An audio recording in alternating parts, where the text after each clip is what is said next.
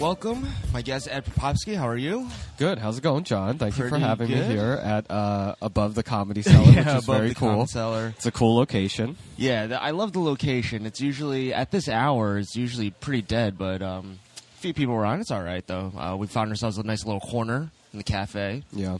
And so Ed is obviously, he's a comic. I know he's a boxing fanatic as well, right? Yeah. Well, enthusiast. Enthusiast. I don't think I'm a fanatic about anything, but yeah, he's sure, a enthusiast. boxing enthusiast. Also Korean American, but he was originally adopted. Mm-hmm. And I definitely wanted to dive into that first and foremost because that whole experience to me is just absolutely foreign, and I would love to have your take on the whole process. Take me back all the way to the beginning. Sure. And so your parents obviously from South Korea. Well, the real birth parents. So if we're going back to the very beginning, Yeah. I didn't know for the longest time because I was abandoned without any documentation or information on all that stuff. So when I was given up for adoption, I was found at what I guess considered like a residence or like a apartment area, and I was found by a person who then turned me into the authorities, who then turned me into the orphanage. So with that, I didn't have any information on like my name or my birthday or my I was found in Seoul, so the assumption would be that they are my parents would have been Korean, but nothing solid for sure. And the orphanage sort of guessed my age just based on my development when I was found. So they get close enough with doctors and everything. So then I took recently 2 years ago I took a 23andMe test, and sure enough I'm like 90% Korean and 10% Japanese, with like a tiny percentage of mix of a bunch of other stuff. But so I can assume that both of my parents are majority Korean. But yeah, so that's kind of like the very, very, very beginning of that. Okay, so you were basically found at a residence and then placed into the orphanage at a I was very about young age. 13 months old. And then so were you hopping around different like foster places? No, I was just there for about 6 months, and then I was adopted. It was a full adoption, so it wasn't foster care. It was a full-on adoption with That's a couple. Is that quick? 6 months? Because I feel like there are some people that get. I mean, it's all relative, and it's relative to the time it was, and it's relative to the type of adoption it was. So, yeah, I mean, I guess it could be considered quick, but it also. It's also one of those things where, depending on where you're being adopted from, it might take a little longer. Also depends on your age. Oftentimes people do want to adopt kids that are either infants or, below the age of 2 versus older kids. Like if you're given up for adoption past, like, say, 6 years old, it becomes harder, so then it takes longer then. And you might be in and out of foster care because there's less of a desire to want to, take on a kid who may have other things instilled in them already. I think a lot of people, at least at that time when they adopted kids, they wanted, pretty much as a fresh start as I guess you could get. So relative, I don't know the particular stats, but relative to my age, the time of, the time it was and where the adoption was happening, I would say it's probably average. Probably average? Yeah.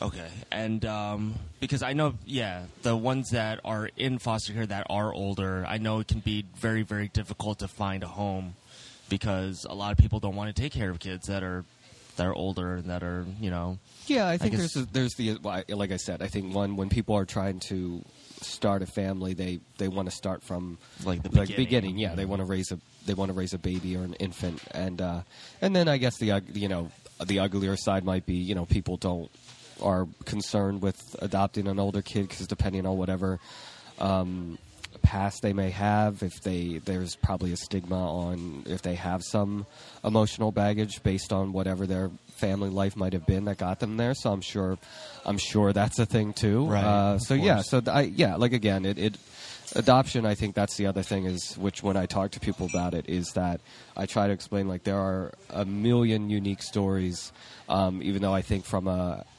outsider or third party perspective, oftentimes there's like two stories that people like get perpetuated or get seen a lot, but I think it's as nuanced as just there's a family who has kids from birth. Yeah, right. I think it's the same. Yeah. So so you were adopted, and where are your parents from? My adopted parents? Yeah. So my mom is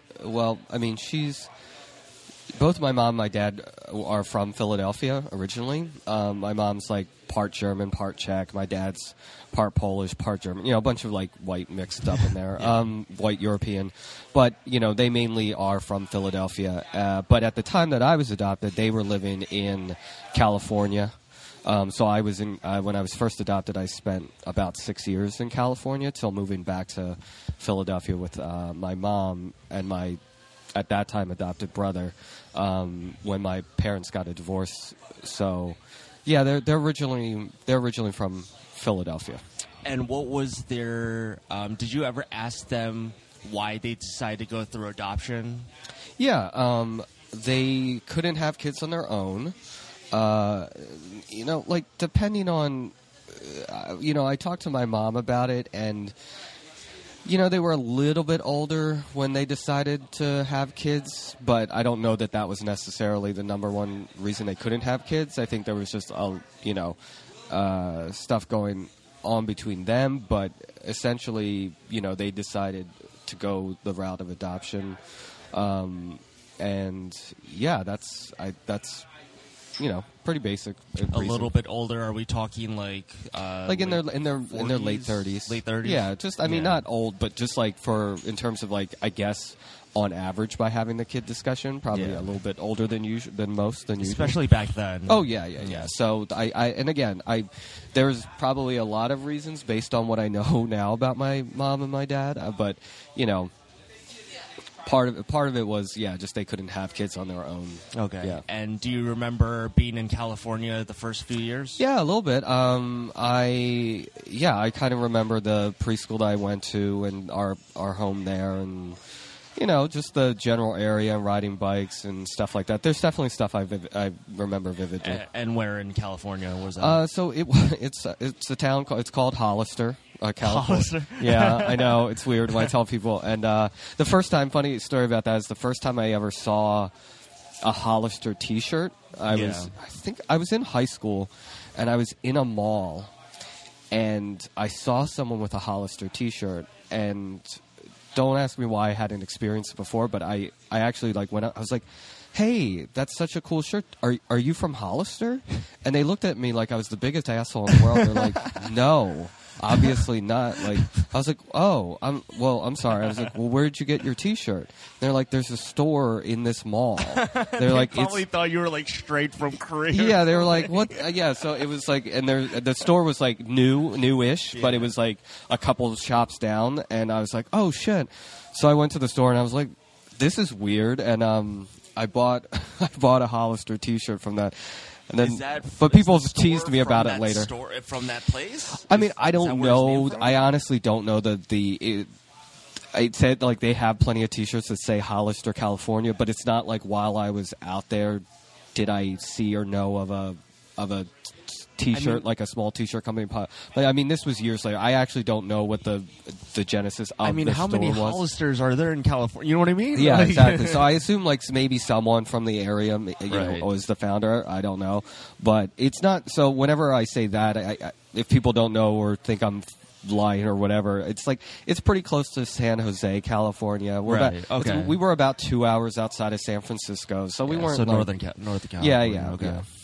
Very cool. So, so then you're from Northern California, then you moved to Philly. Yeah. And then you've been in Philly since, or? I was in Philly since, up through college, and then I worked there a little bit. I freelanced and did, television work while I was there. I worked for a kids network that was run through Comcast. Yeah. I've been in New York now for about a little over 5 years, and I moved up when that network was sort of like bought up by NBC Universal and Comcast. Those two became one. So right. that's why I moved up. But I was there for for a good portion of my life. But going back, when did you know that you were different from the other? Like, how did you?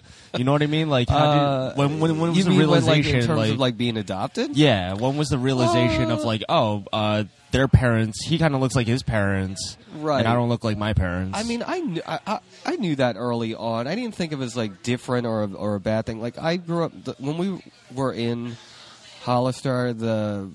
It was kind of diverse where we were. It was like, and my preschool was too. So, well, I knew I didn't think about different.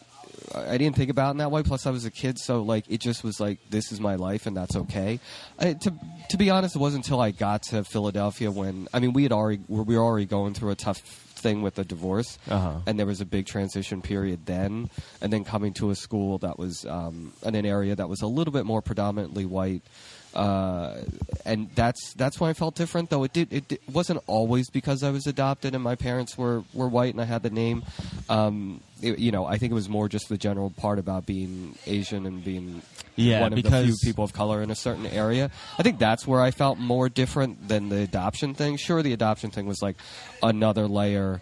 Though, oddly enough, if anything, it was something that kind of like maybe helped sometimes because my mom was, because my mom was white, it was like, I guess maybe in some cases I was accepted, sort of, but I think it was just I still think people didn't tease me about being adopted. They teased me about being Asian. Okay. They couldn't, I was saying this to a lot of people, is that there's only so many jokes you can make about adoption.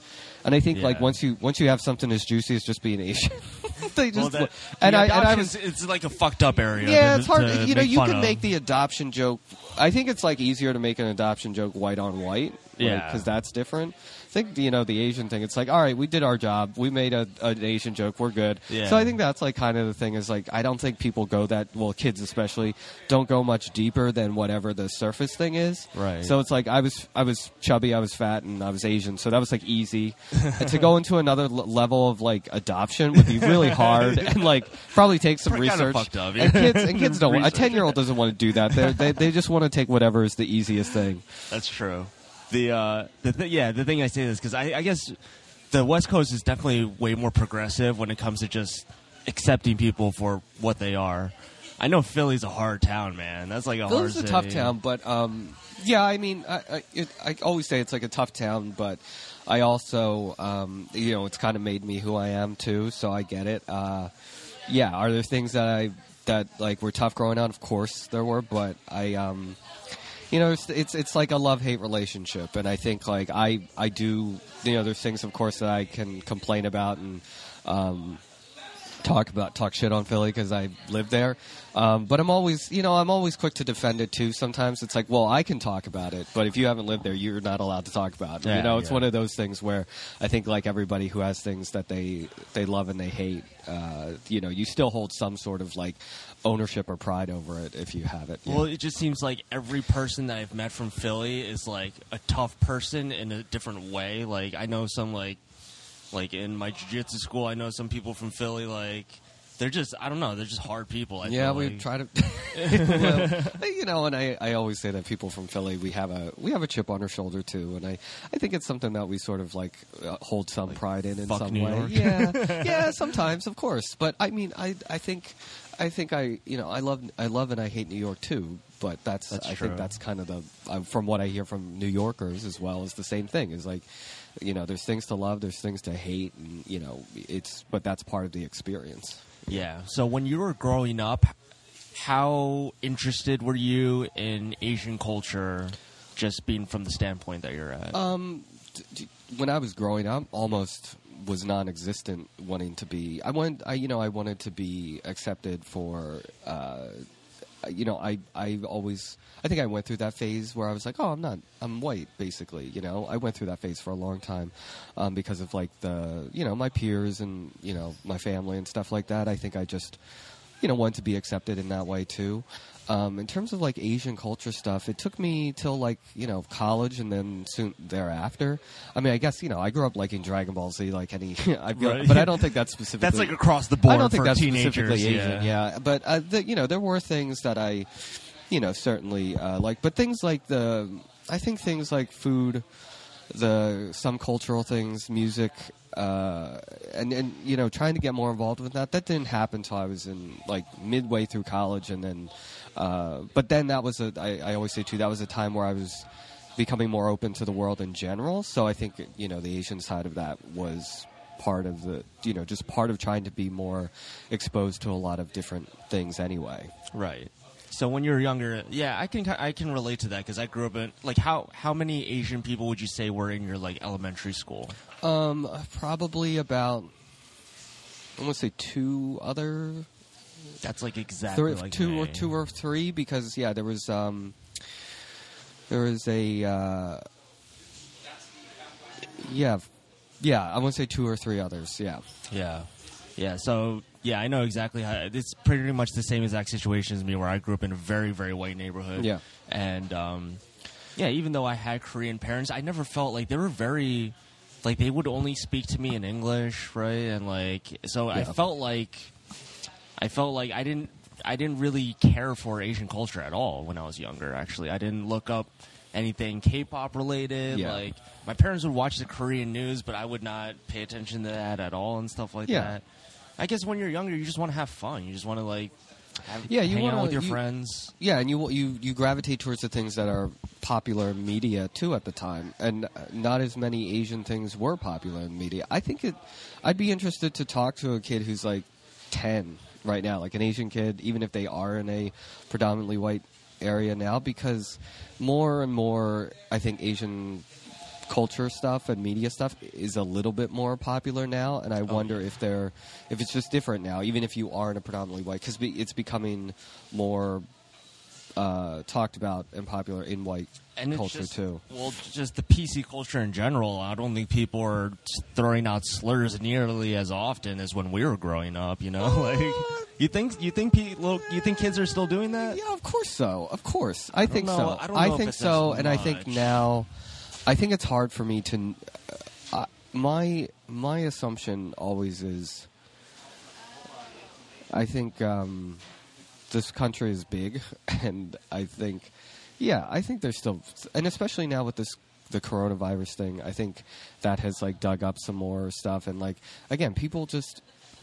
I always say people are lazy, so they're always just going to make jokes about whatever the most topical, most easiest thing to do is. People are lazy and people want to be funny. And when those two things come together, that's when you get, just random stuff like said on the street, or like I'm sure kids get, teased about it in, schools, because everyone fancies themselves as a funny person. Yeah, it's just extreme ignorance, Yeah, it's ignorance, but I do think it's I just think I think it's laziness too.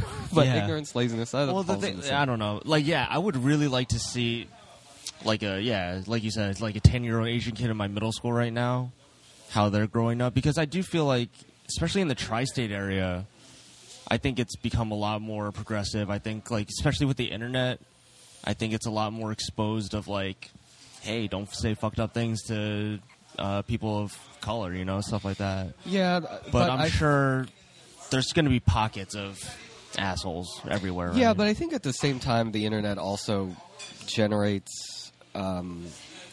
You mentioned the idea of PC culture, but I think there is the internet also generates the idea that is sick of a PC culture or a progressive view. So it tends to push back on what we may consider a push forward. And I think people, there are still people that I think say like a joke is just a joke, or things should be like that should be okay. So I venture to say like maybe obviously things are better in one regard, but I wouldn't want to think that they're that much better, I guess is what I'm saying. But then again, maybe I'm a pessimist or a realist sometimes. You've been in New York for the past 5 years, right? Yeah. You said? Mm-hmm. And how long have you been doing comedy for? Probably about almost 4 years. 4 years now? Yeah. Very nice. And you were actually... So, Ed actually produced the first Asian Comedy Festival, which was, from what I saw, a very big success. Yeah. And I guess you have been probably the most influential Asian producer in New York City right now. Well, I think that's very nice and kind of you to say. I don't know that's I can't necessarily say if that's true or not, but I appreciate that. For people that don't know Ed, he's always open to giving new, especially people of color, tries on his shows, and he's always very, everyone's very grateful for that. And the Asian Comedy Festival, that was a banger, man. Like, I got to see a few of the shows, sold out, great crowds, and it's a good time to be Asian, man. Yeah, I mean, I think it's good. It's better. I mean, I think there's still like an uphill battle with a lot of things, but I do think it's like, I think for one of the first times, like we're very much a part of the conversation, and I think that's really cool. Even just from a few years ago, like I started comedy 6 years ago. Okay, yeah. And even 6 years is not long, but even back then, you see a lot more Asians coming up that have been probably doing it for 5 or less years now. Mm-hmm. I feel like there's a slew of them that just started coming in with the past 5 years. Yeah, and I think there's been a lot of things like I think the success of Ali Wong, Ronnie Chang. I think some bigger names and things that have been happening in media have helped spur that on, which is great. And I think it just adds more voices and more perspectives from that area, which is great. It's pretty fucking awesome to see that and to be part of it. I appreciate that. So you're going to try to keep this an ongoing thing every year? Yeah, I mean, I think it's always about keeping interest up and finding a venue. And I mean, I still produce an all-Asian variety show called Unwashed Comedy Night Market. Unwashed Comedy is like just all stand-up, and Night Market is when I make it more of a variety show and like a talk show style thing. And trying to sustain that and like keep these types of shows going to get to the next year, because it was a pretty good success. Yeah. I think it's been it's been really fun. It's been great meeting other Asians in media, because sometimes there aren't as many depending on which area, but it's just been cool connecting with the community in that way. And did you specifically start doing this because I feel like there was no cohesiveness within the Asian community? Like, I feel like when there was last time that I went to go see your show just to hang out at Stand Up New York, there were like a bunch of killer Asian comics there, and we're just joking around like, oh, it's like the Asian Avengers right now in this building. Yeah. And I've never felt that connection before with Asian comics, where it's like, oh my God, we're in one space right now. There's like 15 of us. Yeah. And we're just all hanging out as comics. It's like, it was so cool to finally just like experience that. Is that what you were going for when you first started to like these shows and things like that? Is that I think I was trying to find I think it was just something to figure out who else was out there, and not like, obviously we don't only interact with Asian comedians, but it was nice to it was just nice to kind of like know, and also hear what their stories were and different perspectives and styles, because I think a lot of people might think there's within a certain group, like people of color, race, or whatever, there's an assumption, I think, that it's a similar vibe or story, and that's not true. Like, you meet people, and every comedian has a different voice or style, and there's some you could say like, oh, he reminds me of that person, or she reminds me of that person, but I think finding the different styles and personalities within Asian comics themselves has been really cool and rewarding. Yeah, I think it's so interesting that, especially with the Asian community, like, you have people on every part of the spectrum in America. So you got, like, people who literally fresh off the boat, they come here, they got a thick-ass accent, but they're still doing stand-up. I think that's so dope. Yeah. And then you got the people that are, they grew up here their entire lives, and they can, people like me who are just, integrated in the American culture, but we have a different perspective being Asian, stuff like that. Yeah. And then we got people like you. I don't know any other... Actually, do you know who Jason Rogers is? Jason Rogers? No. Yeah. Oh, he's another comic from L.A. Is he adopted also? Yeah, adopted, okay. Korean. Yeah. And his story is pretty... Were you actually able to get in contact with your birth parents ever? No, I went back to Korea a few years ago and, had some of the information and went back to the orphanage, but they didn't have any information. They put your information like on a database or a message board, and, people can come back and kind of like try to get information if they want. So, it's the information's out there, but I haven't found any relatives yet. Also, the 23andMe thing I took is like, if other people take it and they find a match, like, I always get a email probably like every month that says like, we found new DNA matches, and it's always just like people who have like .005. They're like they're like fourth distant cousins, so it doesn't really we're barely related, if at all. So, but technically, if someone in my, like, let's just say like I had a sibling floating around out there and they took the 23andMe and test, and it would come back and it would alert us if they were also open to that, it would probably alert us that we're related. So yeah, that's pretty cool though. That they would.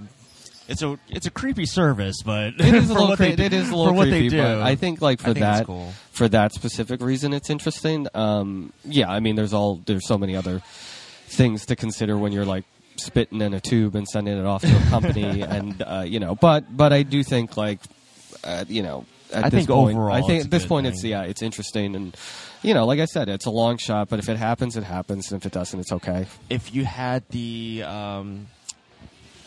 if your parents or siblings did want to meet you, would you meet them? Oh, of course, yeah, for sure. I would be open to that for sure. I know some people, because I actually in college I used to work with foster kids, and there was everyone has a different story. Every story can be so different from each other, and there's some kids that maybe they have resentment and they don't want to see their parents. But I think I guess in your case, you didn't know them at all, so Yeah, no, I didn't. I don't know what the situation was. I mean, right. Maybe if I found out.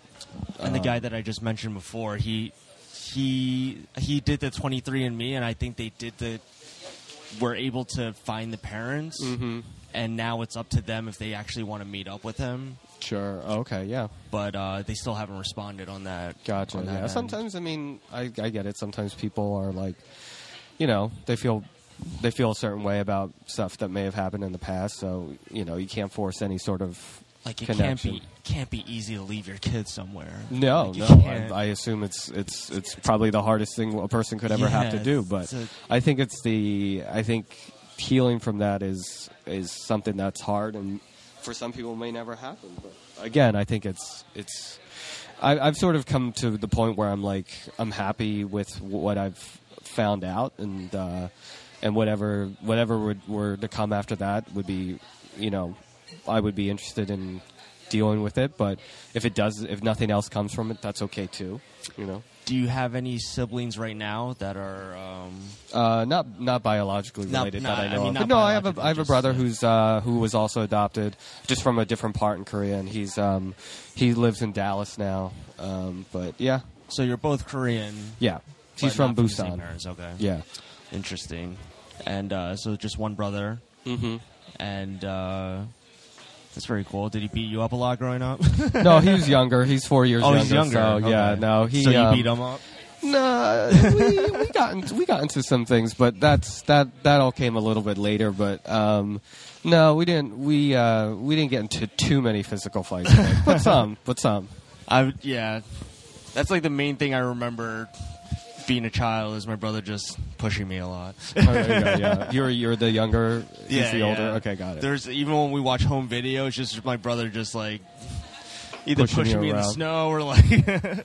I'm like, oh man, I'm going to develop it. This is why I'm a fucking comedian now. Right. And we mentioned before that I know that you were doing a podcast earlier about something about boxing, right? So no, I have a podcast that, like it's as everyone does, but I have one specifically just talking about movies, and that one is where I call it's called Ed Picks a Fight, and it's just me. Like bringing up a movie with someone else, and usually the idea is that I don't like the movie, but they love the movie, and it can be something as like it can be like a classic that everybody loves, or it can be a guilty pleasure that like nobody likes but this person likes. So it's just discussing movies because I love talking about movies. Nice. The boxing thing that I had was a web series where I would interview people and let them try boxing out. I would like get them in the ring and let them try out like real boxing with either myself or another boxer, and then in between rounds I'd interview them and ask them questions. So that's a dope concept. I kind of like it's kind of like off the concept of that show, The Hot Ones, where they eat chicken wings, the hot wings, and because I liked the idea of putting people in a stressful thing, but then asking them questions and seeing like what shakes out of that and what becomes a little bit more unfiltered maybe. So I did about 10 episodes of that one, and it's really fun and people like it, but I also like it's a lot to produce. It's a lot to it looks like put out and edit, and I think to try to continue to do something like that, I would need it to somehow get sponsored, and I still have a full-time job too. So it was like I was piloting it and trying to see what I could do with it. I gotcha. Now that Instagram allows for like longer videos, I might try to just re-release it on there as like the IGTV and just see if people like it there. I don't know. Yeah, of course. How long have you been boxing for? Oh, since I was like 17. Oh, you've been boxing for a while. For a long time, yeah. And you still like go to the gym to just hit the bag and stuff? Yeah, I found a gym in New York that I really like called Everybody Fights, and I really like it, and I found a really cool. They have really good trainers, but I found one that I really took to, and I still spar once in a while and still hit mitts with the guy, and so I really like to keep up with it. It's just like it's one of those things that I fell in love with when I first tried it, and have just enjoyed the keeping up with it as a hobby. Do you keep up with any of the fights? Oh, like watching boxing? Yeah, from time to time. I mean, it's everyone complains about boxing because it can be corrupt, and you don't always get some of the best matchups you get, But I think at a certain level and a certain rankings, there are more exciting fights because people are still, I guess, a little hungry, and they're not like at the Mayweathers and the that levels. But yeah, I still like watching live boxing, of course. Are you looking forward to the Wilder Fury fight? Second one? Yeah, I mean, to be honest, I'm not a big Fury fan. I don't particularly like his style, but because he's goofy as fuck. Yeah, I feel like, and I get it. He moves relatively well for a big guy, for a guy of his size, but I don't know. I'm just not a fan of his. And Wilder's fine. I think it's one of those fights that has come after the fact, later than it probably should have. So yeah, I'm just sort of whatever, sure, I'll watch it, but not. Dude, I like fighters at more of the welterweight, like the lighter weights. They're a little bit the fights are a little bit snappier, and more finesse. Yeah, the heavyweight fights. It's not it's when Tyson was around. The heavyweight division just hasn't been as exciting for a long time. So, yeah, I'm just not as interested in heavyweight as I am like lower weights. The Klitschko's really made me stop watching heavyweight boxing for there a you while. go. Yeah, exactly. So it just gets a little bit less compelling at that point. Right. And so who are your favorite like smaller guys then right now? There's a guy named Lomachenko. I like Lomachenko, and I used to go to the same gym in Philly as this guy named Danny Garcia. Lomachenko? No. Oh. It's this guy named Danny Garcia. Oh, okay. And Danny Garcia is from Philly, and he used to go to the same gym, and I've I used to see him at the gym all the time and like sparred with him once, but that was just because his guy dropped out and couldn't come and make it. So I was like, sure, yeah. His dad asked me. I was like, yeah, I guess, yeah, sure. How was that, man? They just wanted me to like throw punches at him just so he could get at least that workout in for the day. And it was fun. It was great. And then like a year later, he like won a belt, and I was like, holy shit, yeah, man. But he's he's a kind of a superstar out there. Yeah. And I'm always a fan because he's a Philly boxer, and I usually obviously lean towards Philly boxers. Yeah, so, man. Just I follow his to stuff. like get in the same ring as him and just work a little bit. That's awesome. Yeah. So he's I follow him pretty closely just to see what he's up to.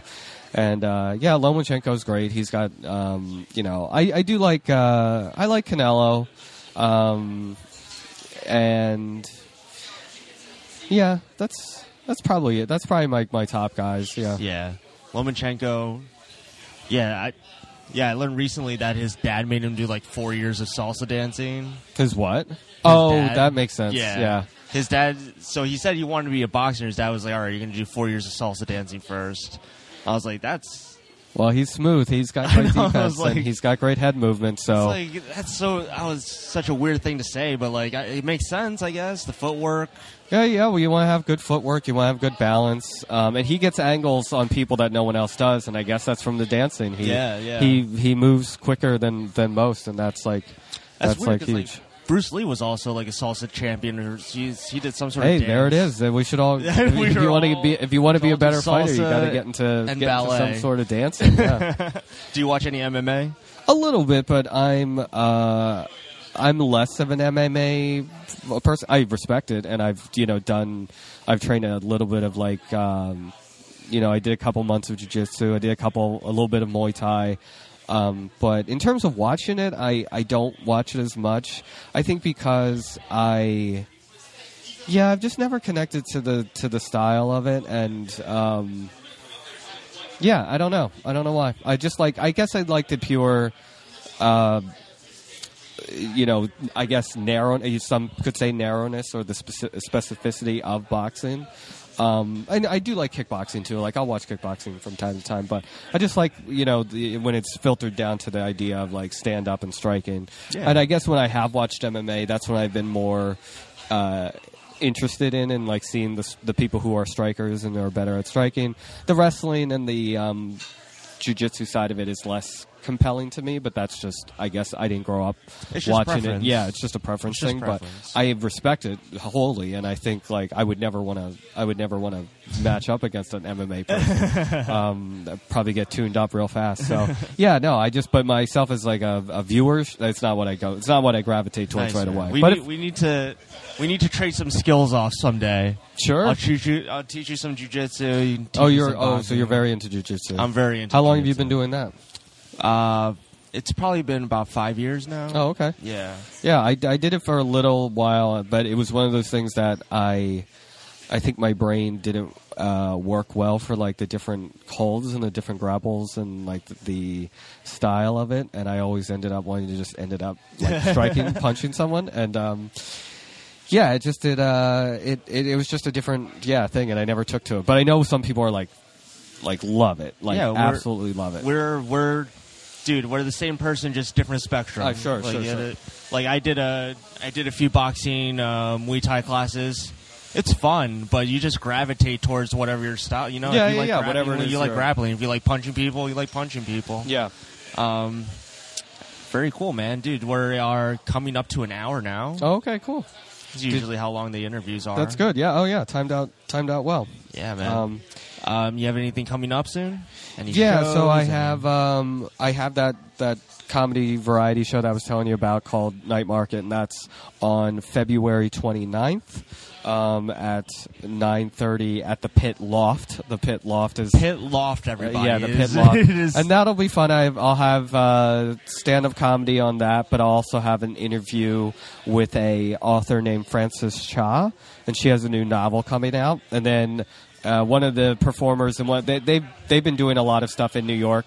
A group called Asian Pop. It's all female, and they do like songs and sketches and stuff like that. They're going to do like a musical set on the show. So I usually like to have a musical act, an interview, and some stand-up on the show. So yeah, so that's going to be on February 29th. Very dope, dude. Yeah. Ed, I appreciate you doing the podcast. Yeah, thanks for having me on it. Thank you so much. And so your Twitter, Instagram handle. Oh yeah, so you usually I'm on Instagram the most, probably at EPOPSKI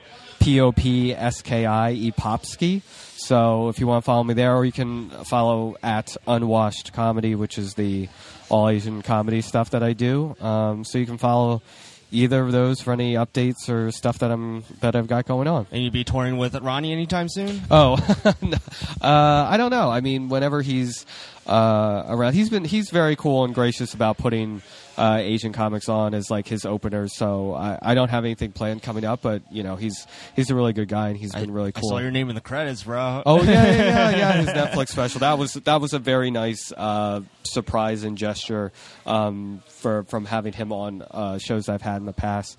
That was very cool of him, and I was very surprised to see it. I had no idea it was going to happen. So see if that's all wherever I see my name, then that'll be enough. I'll be satisfied. That was really cool. I'm sure we'll see your name more and more as the years go by. But yeah, thank you again, and have a good day, everyone. And we'll be back next week. All right, thanks. Hey guys, thanks for listening to the podcast once again. I really appreciate your support. If you like the content, please subscribe, rate it 5 stars. You can follow me on all platforms on social media at John Kim Comedy. And until next time, have a great fucking week. Yeah. I fantasize about this back in Chicago. Mercy, mercy me, that mercy Ilago. That's me.